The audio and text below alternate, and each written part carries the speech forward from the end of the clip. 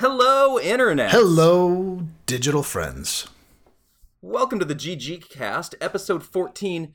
Don't you know who I am? You, sir, are a needy SOB, is what you are.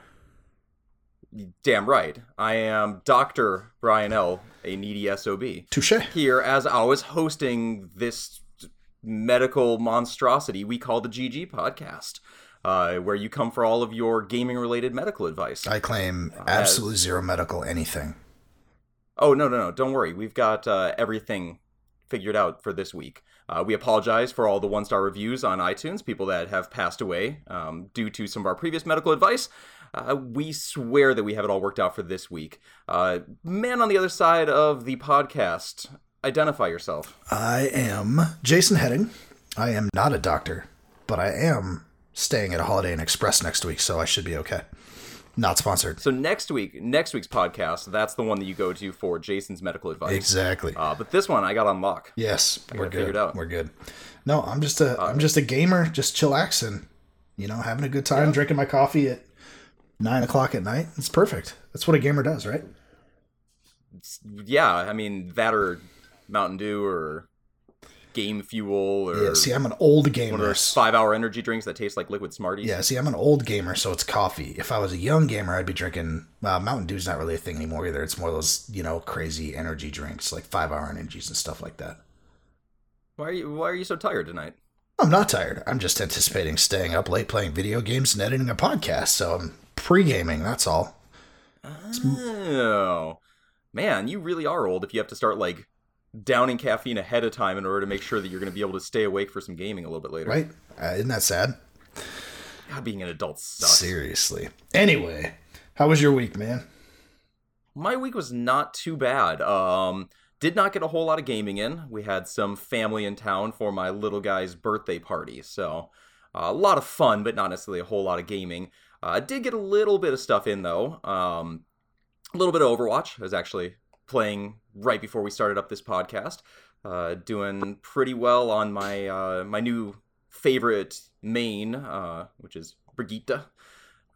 Basically, if for anybody that has not been listening over the last few months of this podcast, I pretty much came to the realization that I could either rage quit every single time some stupid, annoying Brigitte kicked my ass, or I could just learn to be good at playing the annoying character that I hated. So I've become all that I despise, and it's just fantastic.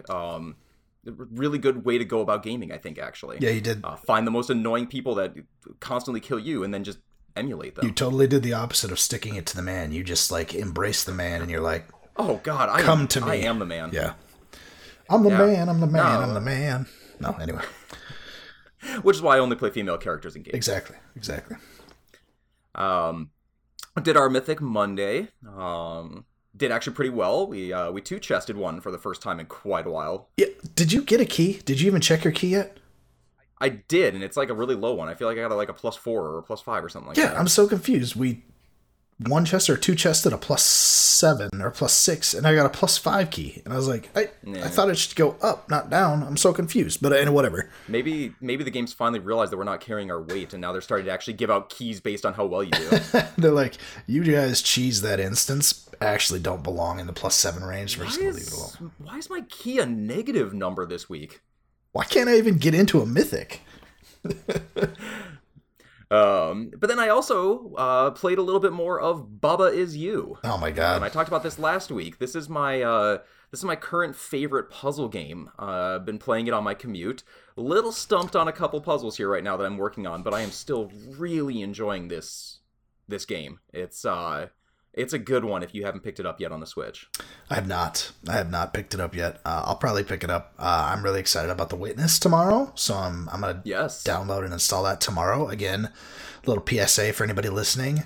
Epic Game Store, the juggernaut that it is, has The Witness for free tomorrow through next week. So download it, install it, enjoy it. Yeah, for those of you not aware of what tomorrow means, he is actually talking about the 5th of April. Oxenfree is the current free game that ends on the 4th of April. Yes. 4. Good counting, buddy. Yes. And I will not go into The Witness again. I think I ranted about that enough last week when I just was reminded of how much I love that game.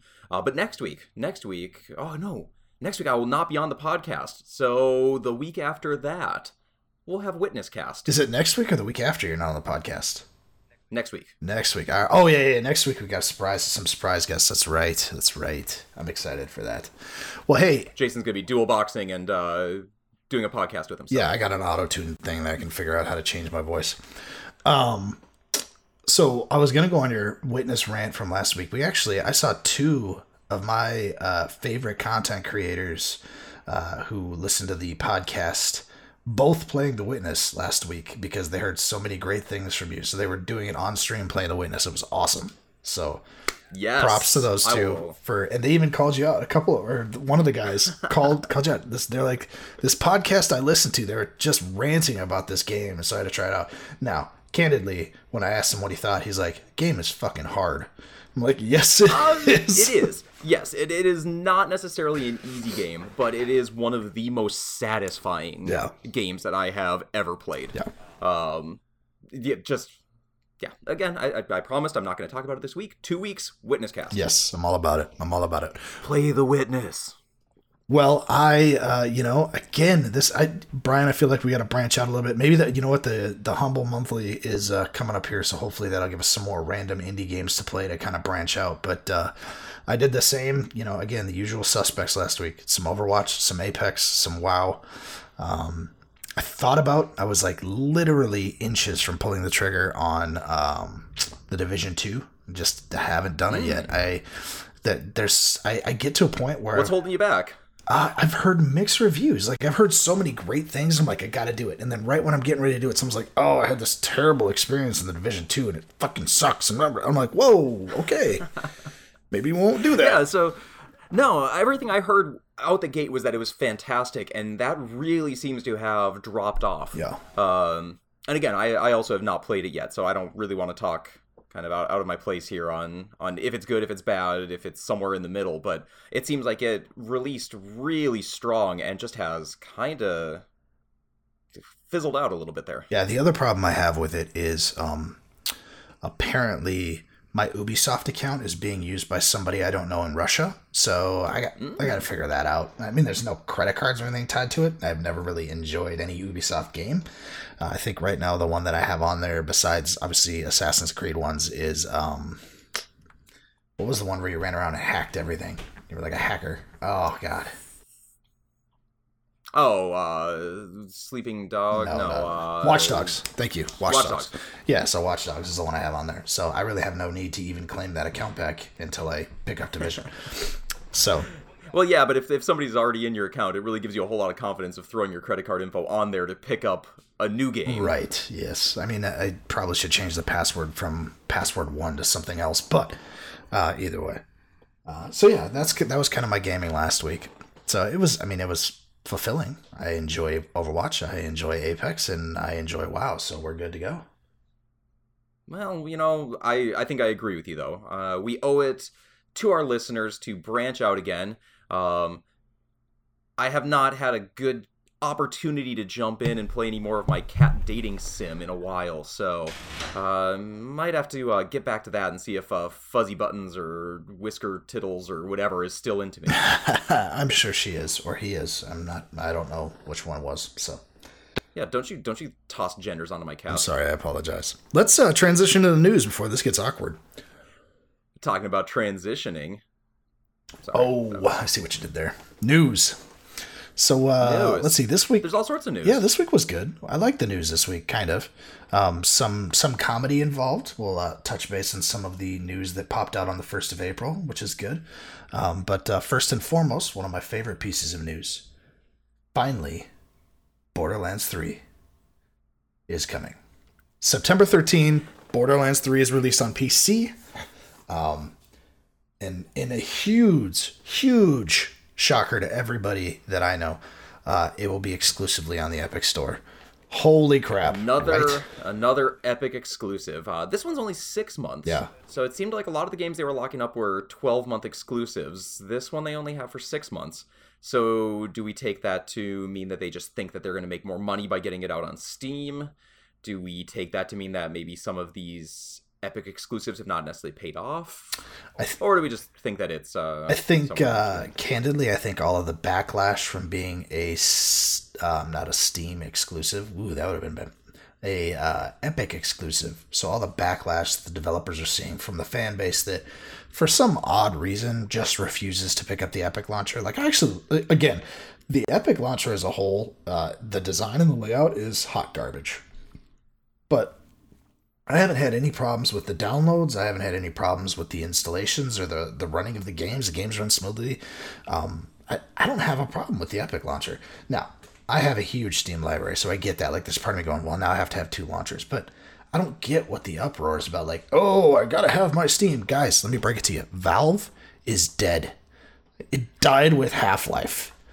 Like, I mean, Valve as a gaming production company, yeah, Portal 2 is what their last gasp of amazingness, and now they're just going to kind of ride that forever.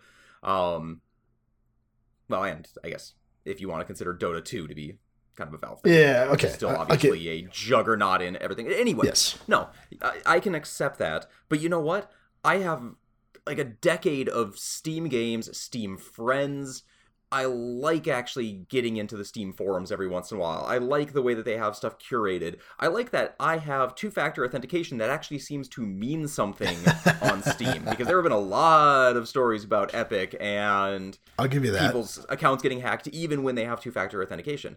I have quite a few games on the Epic launcher now because they keep giving me these free ones. Yeah. I have not spent money on the Epic launcher, and I will say that there is something that gives me a tiny bit of pause about giving them my credit card info. I'll give you that. There has been some security problems, and they've acknowledged that. So, and I'm not by any means saying the Epic launcher is the wave of the future. When do we get sponsored by Epic? I'm working on it, man. They don't have enough freaking shill. They don't have enough money, man. They're poor. They're poor. They can't afford us. No, they can't afford us because they're only taking 12% cut of the game development stuff. So those poor guys. Yeah, seriously. Anyway, Borderlands 3, September 13th, Epic exclusive for 6 months.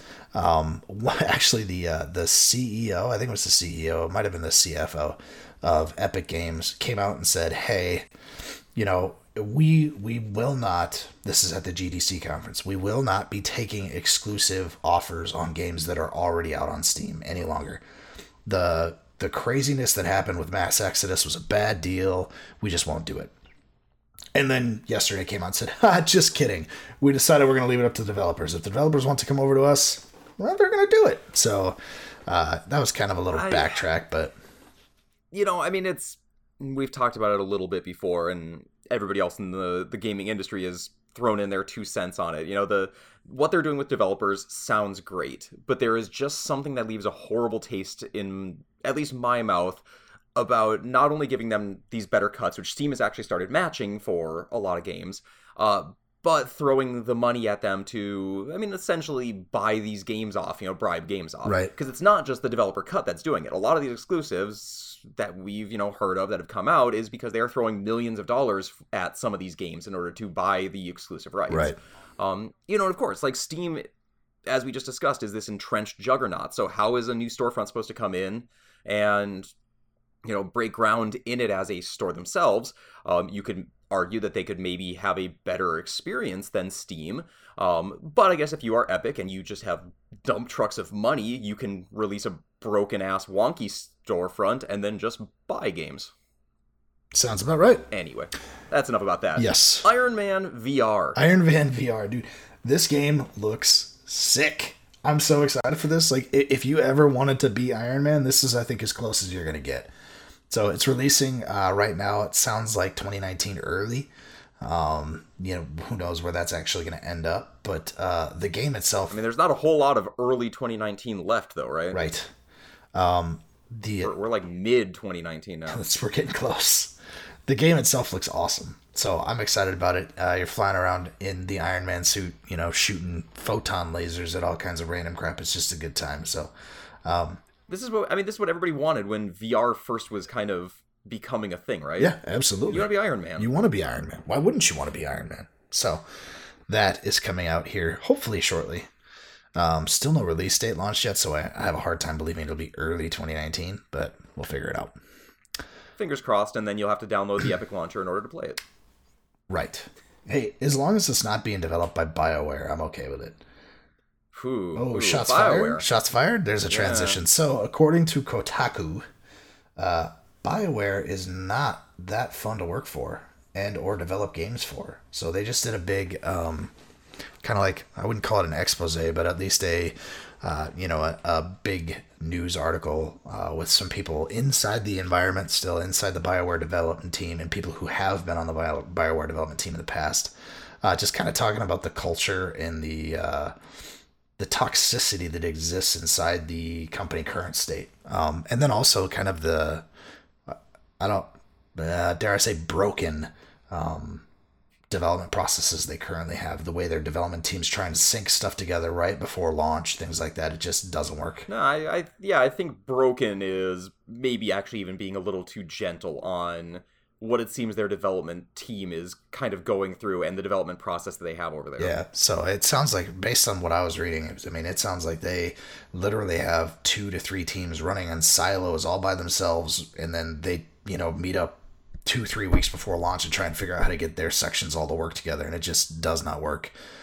So a couple of games that they listed, that these inside sources listed as the development, when they use this development process, would be Mass Effect Andromeda and then Anthem, which, as we know now, were both just absolute clusters coming out. Yeah, a bit of a train wreck on both of them. Yeah. I think in the article they mentioned the BioWare magic, which was this idea of just, you do this janky development cycle and somehow the pieces all come together at the end and you end up with this polished, amazing, right, BioWare-worthy game. And so it seemed like that's just kind of what they banked on of, hey, we've got these great people, we've got these great writers, we've got these great ideas, and it'll just kind of work out. Yeah. And it seems like through the Mass Effect trilogy, it worked out, and Dragon Age Origins, it worked out, and now it kind of maybe lost a little bit of that. It doesn't work out so much anymore. Well, and I mean, they have lost some big names over the last few years, especially over these last 2 different projects, Mass Effect Andromeda and Anthem, like you mentioned, which maybe were some of the people holding that together. They were the magicians. Definitely do recommend... Oh, sorry, go ahead. I said they were the magicians. Yeah, exactly. Magic. I do definitely recommend everybody check out this article. It is depressing. It is kind of a depressing look, again, at gaming development. And we've seen this come out repeatedly. There have been stories that have come out of EA. There have been stories that have come out of Blizzard. It seems like this is kind of just the trend right now in a lot of these large game studios. I kind of want to do... I kind of want to do, when you get back, after you get back, I want to do a podcast. Okay, well, after the Witness Palooza, I want to do a podcast around kind of the success of gaming and how it's impacting the development world. Because I do feel like there is, because gaming has gotten so big, you have these people that just keep seeing dollar signs and they keep pushing towards the dollar signs. When it used to be, when gaming was a small little thing, like you had these developers that really cared about the games they were producing. Now I feel like you got, the BioWares and the Anthem, or the BioWares and the Activisions and the EAs of the world that are just like, I don't care what you're producing as long as you hit a certain timeline and you get me my money. You know what I mean? Well, sure, but let's not throw the developers under the bus on that, though, because I think a lot of the people that are in there doing the day-to-day nitty-gritty do still care about it and everything. I think it's the corporate structure that... Oh, absolutely. That has kind of poisoned the well on it. Absolutely. It is interesting because you do have some giant game companies out there, Take-Two, who will let some of their developers run and spend 10 years making large games. Yeah. Rockstar kind of gets the freedom to do whatever the heck they want. And granted, that's because they've had success after success after success. If that starts drying up, then maybe that comes back around or something. Same with Activision Blizzard. Their Blizzard sure as hell takes their sweet time releasing games. But, obviously they are exceedingly profitable with some of those games that they have produced. So right. They're allowed to kind of go at that pace. That doesn't mean that the corporate structure has not maybe seeped in a little bit and kind of ruined a little bit of what we used to love about Blizzard. Oh, do you guys, speaking of Blizzard, again, I've mentioned it a number of times, Blizzard fanboy here, do yourself a favor and go read, so Heroes of the Storm, their launch, they have this like story, right? Because their current patch is kind of this like, steampunkish, like dystopian future thing. But if you read through the storyline of kind of like the lore of this section, it is just rife with like low blows at the Activision executives. It's awesome. You just read through it. Wow, so they're not even trying to be subtle about it or anything. Well, I mean, they, you know, if they came down and like, what are you doing here? We'd be like, oh no, it's the way steampunk is, right? It's sticking it to the man, and there's the capitalism, and then there's us trying to stand up for what we're, you know. But it's pretty funny if you read through it. It's totally the developers. I will check that out. Giving this thing That's pretty good. Giant middle finger. So, anyway, now that we've talked about BioWare being a pain in the butt, last couple pieces we have Apex. Because, well, you know, I like Apex, so I'm going to talk about it each week, and right now they're doing a lot of stuff, but they had a simple content patch that was launched today. Well, it was supposed to be simple. Turns out it erased like half of the player base, all of their progress, everything, their character, it was all gone. Levels, achievements, it was all gone. So and this is this independent of the Battle Pass type stuff, or is this just Battle Pass progress? No, their whole game progress. So if they were level 100, they're gonzos. So they did do a shutdown and a rollback this afternoon to kind of get the servers back to where they were, and then they're gonna kind of revisit that patch and figure out what caused the problems. But that was pretty funny and candidly relevant for today's conversation. And then the last piece I want to talk about, because I thought it was funny, and it also has to do with Valve. Valve came out last week. I don't know if you saw this communication from Valve, basically saying, hey guys, we actually could not have anticipated how much a failure whatever the new card game was. It's Architect. What is it called? Oh man, I always forget it now because it's that good. Artifact. Yeah, Artifact. Artifact. Yeah. Yep. They're like, we could not have anticipated how much of a brutal failure Artifact was going to be. So don't expect any updates. We're literally starting from the ground up on this game, which is pretty rough. Like that's Ooh. Anybody who's in. And the thing with Artifact is it wasn't a cheap game to get into in the first place. Like these guys dropped. No, it was a $20 buy-in or $30 buy-in to get into the game. And then you got to buy cards and you got to buy all cards. So these guys are dropping $500-$600 on this game. And then for the developer to come out and go, by the way, what you have right now is what you gonna get. We're going to fix it by blowing it up and making a different game. That's pretty rough. It's the part that really stinks about it is that everything that I've heard is that it actually is a really solid card game. Like it actually, from like the card battler type thing, it actually has a lot of good strategy. It has a lot of flexibility. It actually is a pretty good game. The stuff surrounding it, the expensive buy-in, the fact that you had to then spend money to buy all these cards and everything like that, and that the player base absolutely never developed, meant that there's no way that I'm ever going to hop into it. Right. But games you I mean, maybe they come back with something and they restructure all of that and it'll be something new. Games you should consider hopping into because it's free to an extent. Hearthstone's new expansion, I've heard their single player mode they're launching this new expansion is very Slay the Spire-esque. No. So it might be intriguing to you. I do like that. Yeah. I do like that. I haven't played Slay the Spire too much lately. I really sunk a lot of time into that earlier this last year, though. Yeah. That was fun. Yeah. Okay, well, let's jump into our discussion this week. I'm pretty excited about this. This is kind of a joint thing that we came up with, not necessarily either of us leading it. So what we're going to do is we're both just going to talk at the exact same time, and then you guys can separate it out, left channel from right channel, and decide who you want to listen to. That sounds awesome. Let's do it. Topic of the show. Don't you know who I am, Jason? I do know who you are. You're not a developer. I am a gamer. Oh. Which means that every damn opinion that I have, the developers of my favorite games should listen to and cater to and structure their entire games around me. Well, but true or false? But what if I have different opinions than you, Brian? Well, they should also meet all of your opinions. Unless your opinions are diametrically opposed to my opinions, in which case they should develop 2 games and possibly put an easy mode in. Gotcha. Okay. I'm good. We're back on the same page. I like this. All right. That is 100% false. 100% false. Yeah. Well, let's get into this a little bit. What we want to talk about this week is what we think the gamer should be kind of expecting / demanding from the developers of their favorite games or the games that they happen to be playing. And this, I think, is something that has been topical since probably the first games ever came out. But I feel like it has really reached this fever pitch the last maybe 5 or 10 years now that you have social media and message boards and places like Reddit that you can go to, and everybody is able to freely express their opinions on it. Whether or not we ask for anybody. It.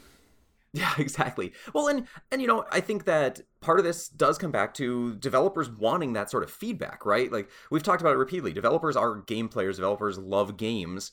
All of these different programmers and content creators and everything are so deeply integrated with their communities, and they want that feedback. But I guess let's talk about, like, what level do we think that feedback is constructive and worthwhile, and when does it kind of reach the horrible, toxic gamer stereotype that we see out there? Sure. So, I guess let's just kind of jump in. I got a couple questions here that I wrote down that I'm kind of curious your thoughts on. I like questions. All right. Perfect. Question the first. How much communication do you think should be expected from a game developer to the player base? True. Oh, I'm sorry. So the answer was C, but man. Let's do short answer. Short answer. You know what? I think that game developers to the player base, they don't necessarily owe us anything. And I know that's probably the unpopular answer.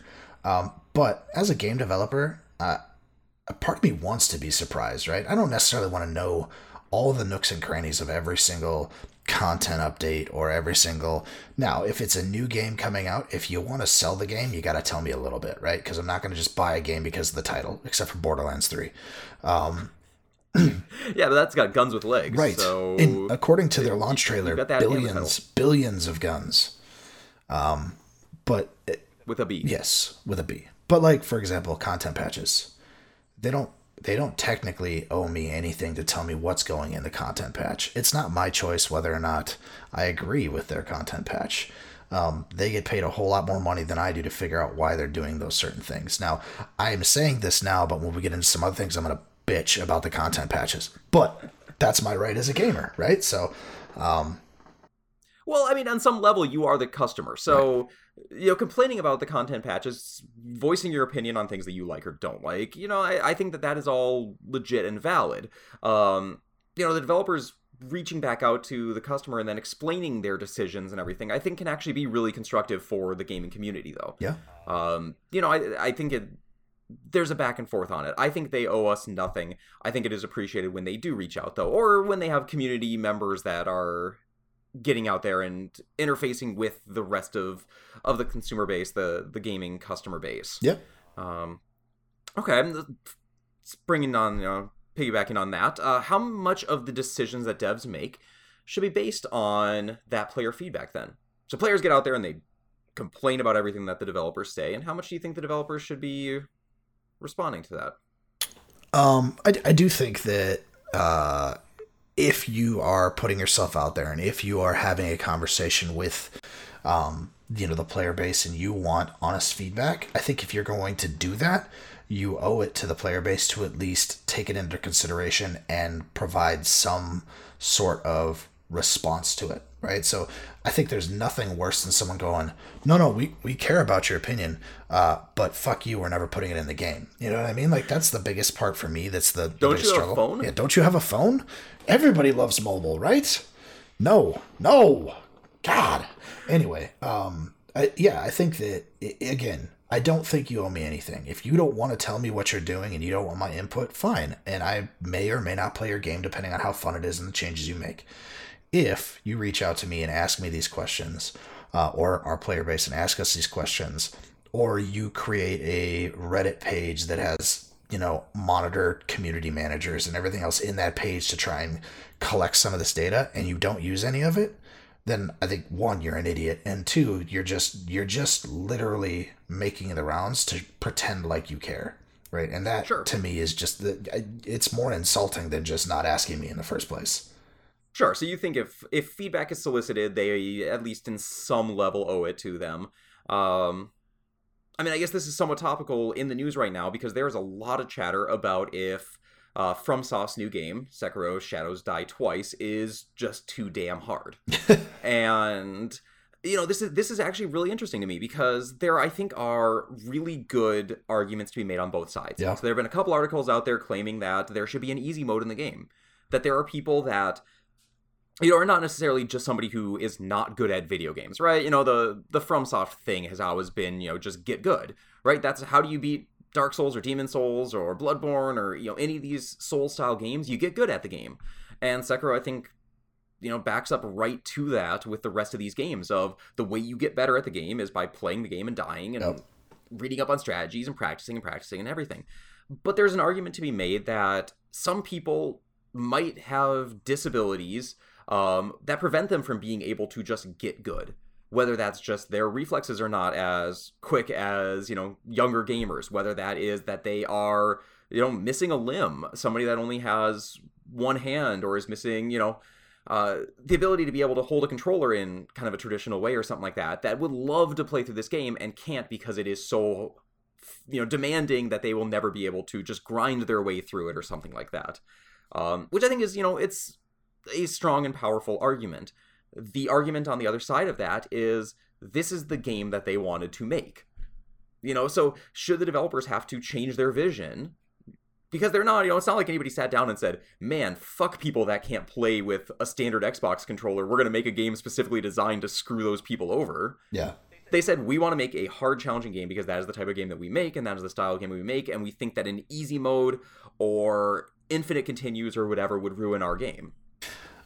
I'm sorry, but we talked 2 weeks ago about a game called Rape Day. Sure. I totally understand being up in arms about that, but because a game is too hard from a developer that makes hard games, they're known for making hard games. I never heard anybody go, "Oh, I need a handicap version of Blood Souls," right? Sure. I've never heard that. So yes, Sekiro is hard, and yes, FromSoft has touted it's the hardest game they've made. And you know what? I really want to play Blood Souls now. I have no idea what weird mashup you just made, but I would love to play some Blood Souls. That's going to be their next game. It's coming out afterwards. It's called Blood Souls. Blood Souls, Shadows Die Thrice. Yes, exactly.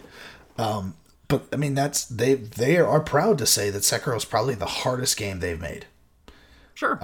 And so from that side of things, no, I don't think the developer, again, owes it to us to provide an easy way so we can see the content. If you want to see the content that bad, YouTube it. Watch it on YouTube? Yeah, YouTube it. Sure. Well, and it's funny because one of the games that kind of got really praised for this last year in 2018 was Celeste. And I played through that a couple months back. Absolutely loved it. Another great game to pick up on the Switch for you with this new Switch you have. Fantastic game, and they actually have a bunch of kind of accessibility things built into it that actually do allow you to adjust how difficult the game is. But that was, again, this is something that almost kind of in some ways ties into the storyline itself, and was something that was really important to the developers. They specifically wanted to do that, and they incorporated it into it. I guess the takeaway for me is that I think it is great that the developers have started, some developers have started listening to customer feedback on certain issues like that. But I also think that it's important to give artistic license and artistic freedom to these developers and not basically demonize FromSoft for making the game that fits their vision just because it's maybe not a game that everyone can play and enjoy. Right. No, I agree with that 100%. I mean, my God, man, there are so many more games than any human could ever possibly play right now. It sucks if you really, really wanted to play that type of game and you just can't do it, but I think you might just need to move on. I'm going to ask you a question. Oh, please. When you were younger, yes, did anybody ever make a easier version of the Teenage Mutant Ninja Turtles for you? Or Aladdin, for that matter? Or any of those games that were just freaking Lion impossible? King or Battletoads or any of these games? No, I mean, that is just what we kind of expected at the time. Yeah. Now, granted, you can make an argument that was also part of the replay value. Yeah, absolutely. Because once you were actually good at those games, it was 10 minutes or 15 minutes to get through the thing. So the replay value and the reason it was actually worth the $60 that you spent back then is because you would spend 40 hours trying to beat a single level. Right. No, I hear you. No, again, I think it's a cool topic on both sides. Or maybe cool is the wrong word for it. I like debate and I like drama, so I am kind of fascinated by it because I think both sides have really reasonable ideas on it. Yeah, and I agree with you. I think, I'm all for adaptive gaming, and I'm all for making things playable.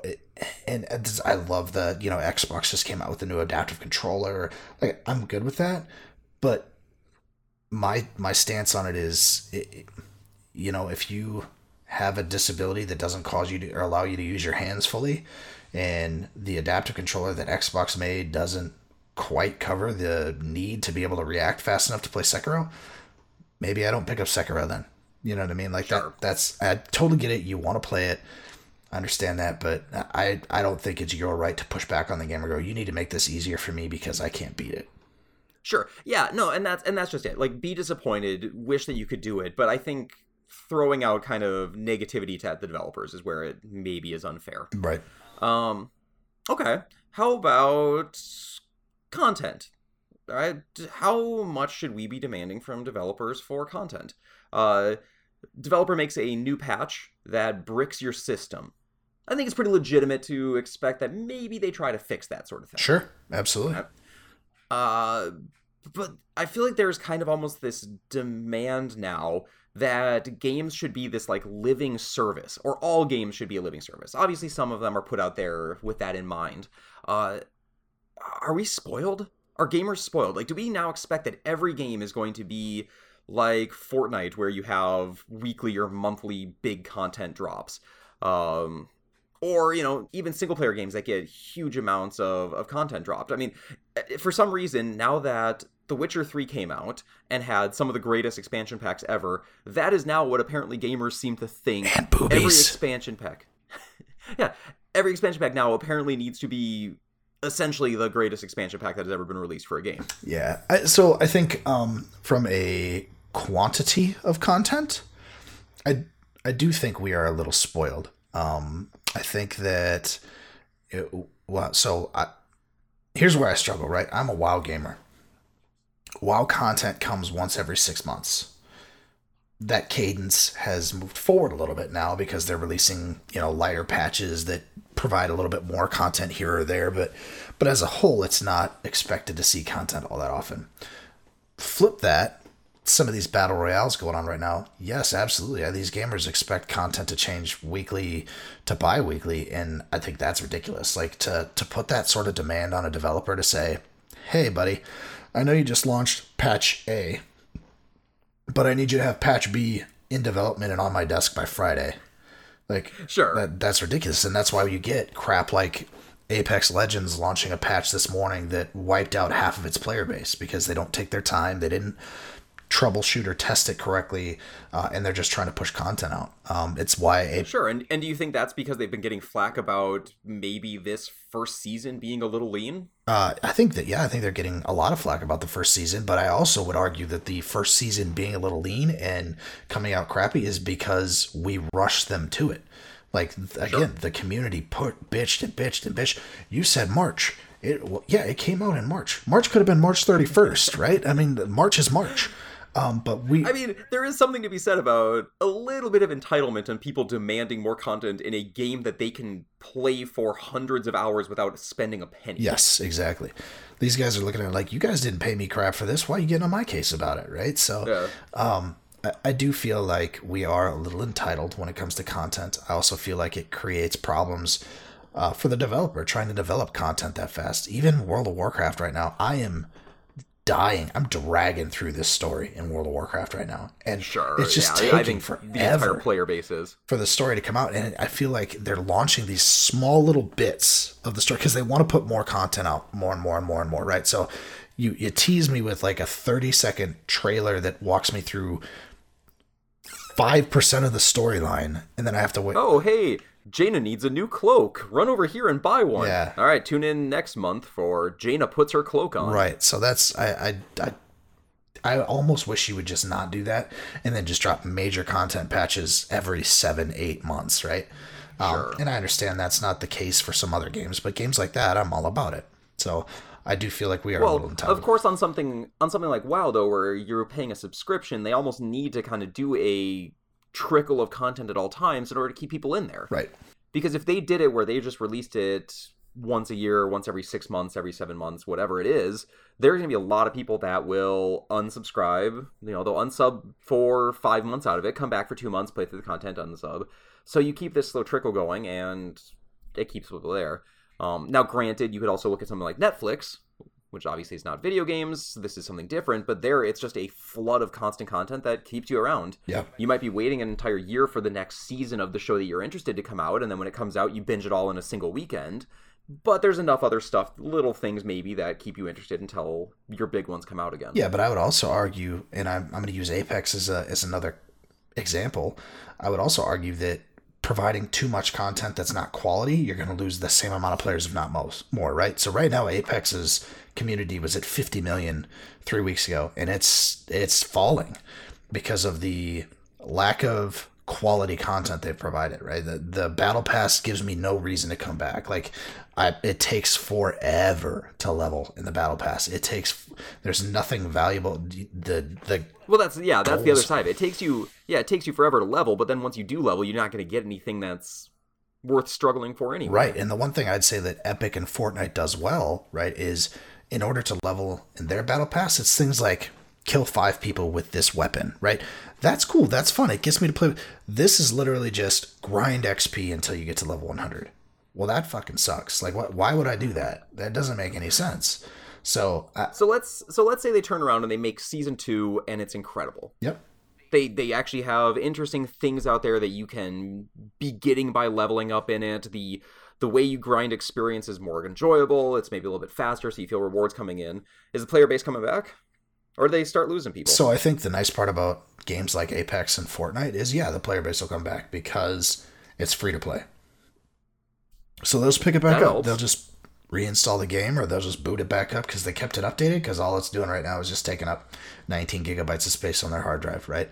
So sure. And hard drive space is not really a concern for most people at this point. Yeah. So I think games like that, I think they come back. I think games like World of Warcraft, that's a little bit harder because I'm paying a $15 a month subscription for that. So you have to make the content valuable enough for me to want to drop $15 on just that content, knowing full well I might very well stop playing in a month.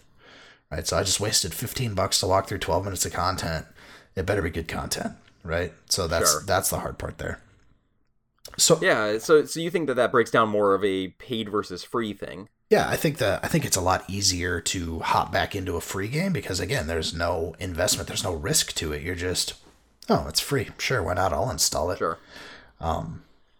Yeah. So here's a question for you. Do you feel like, we kind of talked about, do the developers have to listen to our feedback? And I don't think they have to listen to our feedback.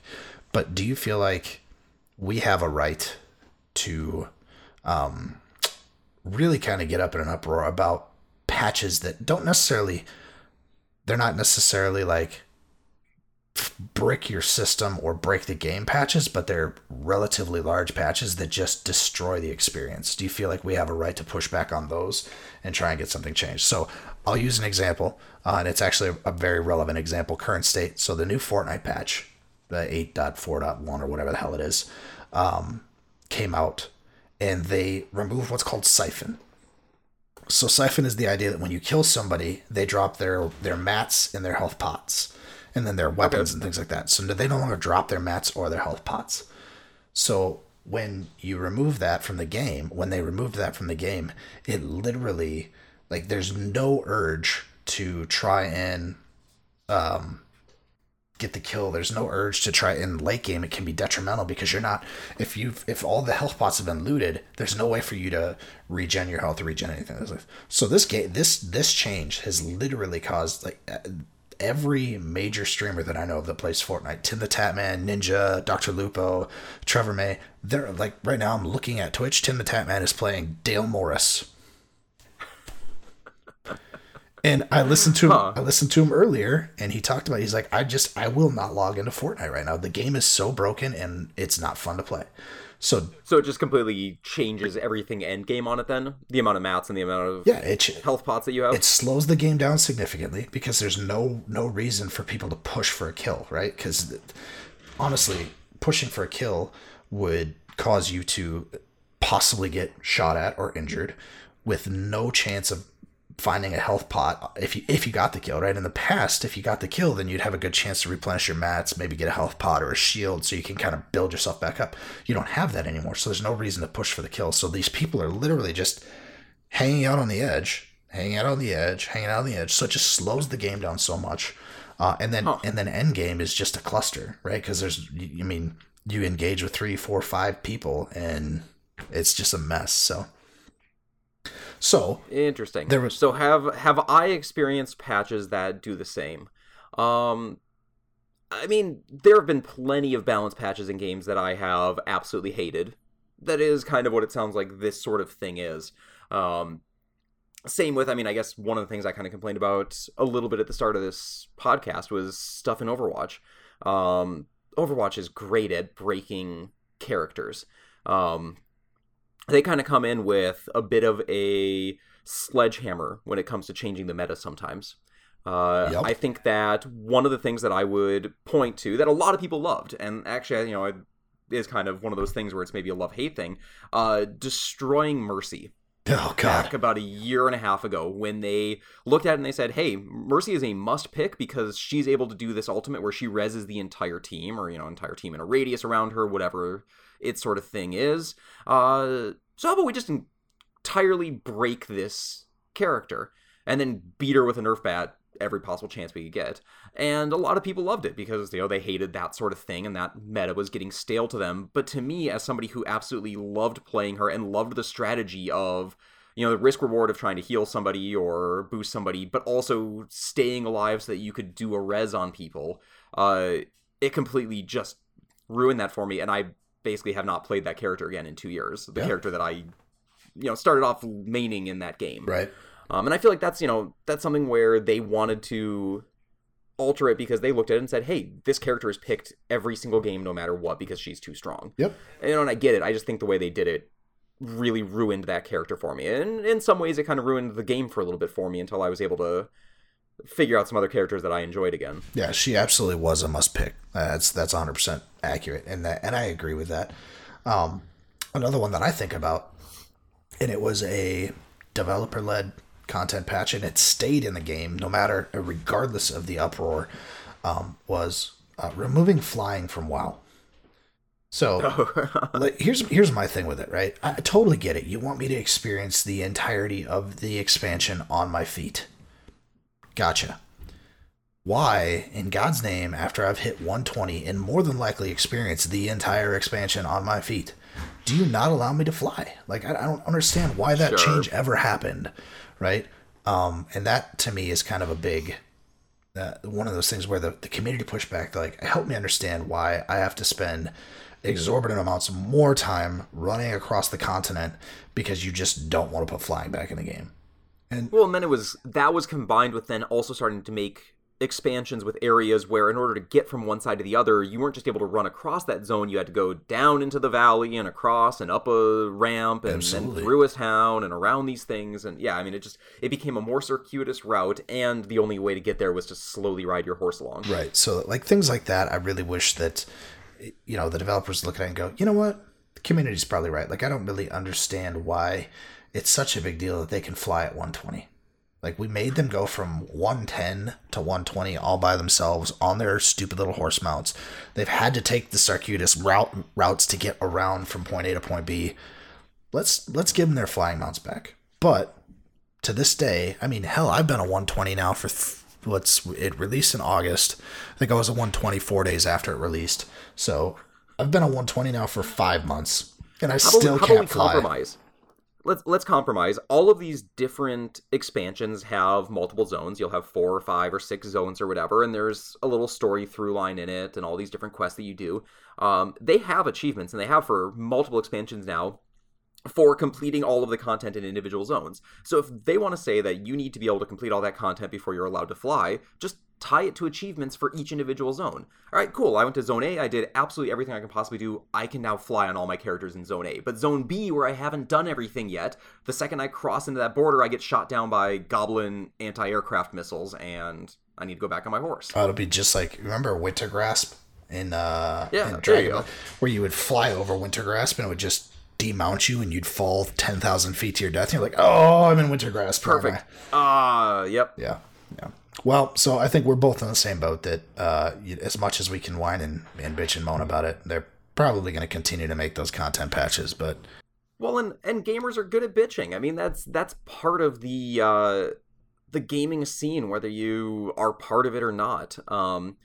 We didn't really talk about April Fool's Day, April 1st stuff. I guess something that kind of relates to this a little bit is the main gaming subreddit on Reddit, r/games, shut down on April Fools as kind of a, I don't want to call it a protest, but, this awareness type thing for basically toxic gaming, right? So they looked at it and the mods said that there is a whole lot of toxicity, whether it's racism or sexism or transphobia or whatever out there in the gaming community.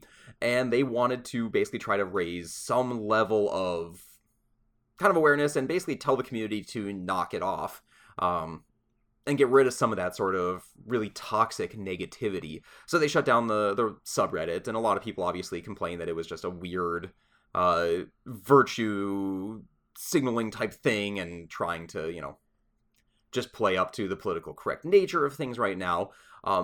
But it is impossible to look at some of those sorts of gaming communities and not see a lot of toxicity in it. And again, maybe it is the vocal minority that is the worst of them, but it's out there. So final question to you then on this whole idea of what should gamers be expecting from devs? What should devs be expecting from the game community?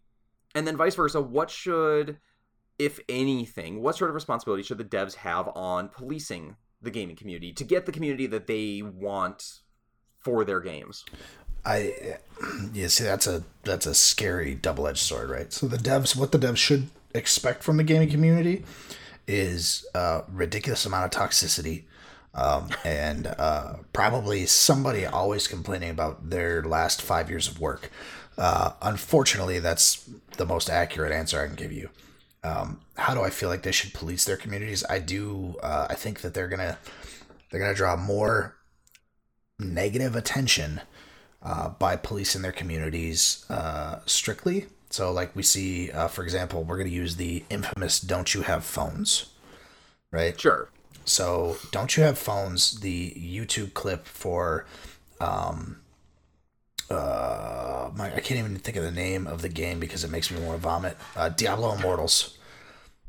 So YouTube launch trailer for Diablo Immortals comes out, and in the first hour, it has over 10,000 thumbs downs.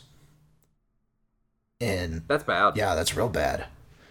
And the Blizzard community actually deleted the video and put it back up to reset the counter, because now stuff like that just makes me want to hit it 4 or 5 times now, because I'm like, are you kidding me? You can't even just take the fact that you put a piece of crap out. Fire up the VPN. Yeah. We're downvoting YouTube videos. Right. So I think, if you're going to spend your time policing your community like that and deleting all the negative comments, and then you really don't care about the feedback, right? Because truly, no matter what you say, yes, I'm sure there are probably 8 people that care about Diablo Immortals, but there was clearly 10,000 people that didn't. And to just wipe those 10,000 people off the face of the planet and go, we're going to do this because it's the way we make money, I think, candidly, you deserve to get kicked in the nuts by the gaming community for that, right? Sure. How about in-game then? Because, obviously that's something that's on YouTube, and we could also look at forums. You've got, if you go on the official Battle.net forums, they obviously have content filters and they have content standards where you're not allowed to just get on there and go on some sort of horrible, angry tirade. Right. But, within game, how much policing should be done in a video game setting, right? Right now in Overwatch, if somebody is horrible and toxic, I can mute them, which is fantastic, because you can mute them on voice chat. You can also mute them just in the text chat. You can mute general chat if you want. Just don't join general chat, and you don't ever have to see anybody from your team or their team or anybody talking. And you could pretend that this is a single-player game with a bunch of bots and everything is great. But if you are in there, and if you are playing with a bunch of angsty 13-year-olds or grown-ass men pretending they are angsty 13-year-olds, there is a reporting system. Yep. And for all I know, that reporting system, I smash that button and it sends a little digital signal through my internet and it travels down the wires and it goes to some fax machine in Blizzard HQ, and that prints out my report into a giant incinerator as someone sits there laughing about the fact that I think that that's actually going to do anything by reporting somebody. But you know what? It makes me feel better, damn it. Like, it makes me feel good being able to hit that button and say that this dude is a dickbag. Yep. I hear you there, and I like that idea, actually. I like the reporting functionality, especially for things like hackers and everything else. I love to be able to report people. Yeah. I do think that, I like that there's some oversight to it. For example, if I'm sure I've had a toxic game or two in my life, and I really appreciate that Blizzard doesn't ban me for 3 days because for one bad event, because I said one bad thing, right? So I do like the fact that they have some oversight to it. But I agree with you. It does not feel like, to me, it feels like you have to have more than 1,000 complaints before someone gets banned for any sort of thing, right? Which that kind of sucks. Candidly, I do think I'm going to use an example when we were playing. This must have been like 6 to 8 months ago, and there was these group of dudes that were just being racist in chat, and we reported them. And it wouldn't have been that hard for Blizzard to go, oh, here's a report. Looks like someone's been racist. Let's look at the log chats. Yep, they were definitely being racist. Ban them, right? You don't need to have multiple people say that you're being racist before you ban. Like, look at the log. They're being racist. Did they say something horrible? Yes. Cool, banned. Yeah, exactly. So I think that sort of stuff is important. But I don't know. I also understand that, one, the more they ban people, the more the player base gets toxic, or the more that, the player base pushes back on, oh, you banned me for saying one thing, blah, blah, blah. So I don't know. That's a hard path to cross. I do like the fact that Realm, to kind of jump on the hacker side of things, they're not just doing an IP ban, they're actually doing a Mac ban. They're banning. Oh, really? They're banning hardware, which is awesome. I like that. So these guys are like, they even try. There's one guy's like, I even jumped through a offsite VPN to try and log in, and it won't even let me log in. So they're I don't know what they're banning something on the hardware, but yeah, it's pretty good. So they're catching these hackers and they're banning the hardware, they're doing a hardware ban, which is pretty BA.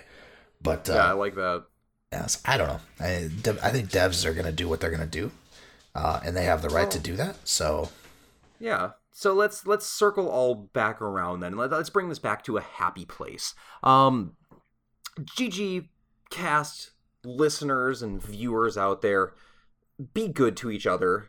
Realize that your other fellow gamers are people too. They are dads and brothers and sons, and they have a limited amount of time that they can jump in and play these games. So, if you're having a bad day, just, maybe log off. Drink some cocoa or go for a walk or something. Don't bring your toxicity into a multiplayer environment. If there's some developer that makes a game or makes a decision you don't like, go play a different game or give your money to a developer that you do like or games that you do enjoy. This is really like one of the best times in the history of mankind to be a gamer. There are 3 amazing consoles out there. You can be an Xbox, a PlayStation, a Nintendo gamer, and feel incredibly happy with the game libraries on those systems. PC is at about the best it has ever been, with incredible hardware that is cheap, games that are plentiful, robust services that you can get them from. Really, the only complaint you could possibly have as a gamer right now is that Blockbuster is out of business. So the only option you really have is to go over to the Redbox if you don't feel like actually having to buy a game. So you know what? Be good to yourselves, be good to each other, and remember that game developers are people too, with family as well, that they would like to go home to. So maybe instead of demanding that one extra skin for your favorite character, or a slight buff or nerf to a gun that you like or hate, maybe let them go home to their family and pet the dog and kiss the baby. Be good to each other. I like it. I agree. I think that's a positive thing. Anyway, fuck everybody. Yeah, seriously. I was going to say, you done monologuing now so we can go play some games? Sounds good. Jason, if somebody wants to reach out to us with some sort of toxic, horrible message, where should they go? Sure, absolutely. Let's talk about getting in touch with us. So first and foremost, if you like what you heard, if you like the content and you want to support GG, you can hit us up out on Patreon. We are patreon.com/GG podcast. You can pledge nothing and just give us a middle finger while you're out there. You can pledge up to $5. Can they do that? I don't know. I actually have never tried it, but I'm sure you probably could. We also have the Facebook page, facebook.com/groups/GG podcast. That is our community page there. We do actively publish the podcast out there as well as chat anytime someone wants to chat with us. So check us out there. Out on the interwebs, we have a website. Well, we have Trinity Gamers website, but that's where we post the podcast. You can leave comments there or notes there. So that's www.trinitygamers.com. We have the Twitters. We got all kinds of stuff. Twitter is @GGPodcast1. And then last but not least, we do have an email address. At least I think we have an email address. Somebody should probably let me know if you've tried to email us and it's just not coming through because I haven't seen an email yet. So even Brian hasn't sent me an email yet just to say, hey. I thought about it after your whining last week. Yeah, just seriously. sending you a test email or something, but guys, I don't have a personal email address. This is the only email address that makes me feel value in my life. He's feeling really unloved right now. Everybody. Right. No, our email address is ggpodcast@trinitygamers.com. So hit us up out there if you have content you want us to talk about. If you have a question, if we offended you, well, we don't care if we offended you. That was just an added perk. But feel free to hit us up out there, and we will be happy to answer it. Also, last but not least, we started live streaming this thing, which is kind of fun. We've had some community involvement in the Twitch channel. So if you guys check out twitch.tv/Ignacio13, for now that's IGNATIO13. Really, I'm just boosting my own Twitch channel, but eventually we'll probably create one for Gamers Gathering. But we stream live out there, so you can talk to us out there while we're streaming, and we'll make sure to involve you in the content as well. Yeah, and that's every Wednesday around 8:30ish Central usually. Yep, that's when we're doing it. So it's good to talk to you guys. Brian, GG, my friend. GG, buddy. Well played. We will talk to you guys later. Have fun gaming, everybody.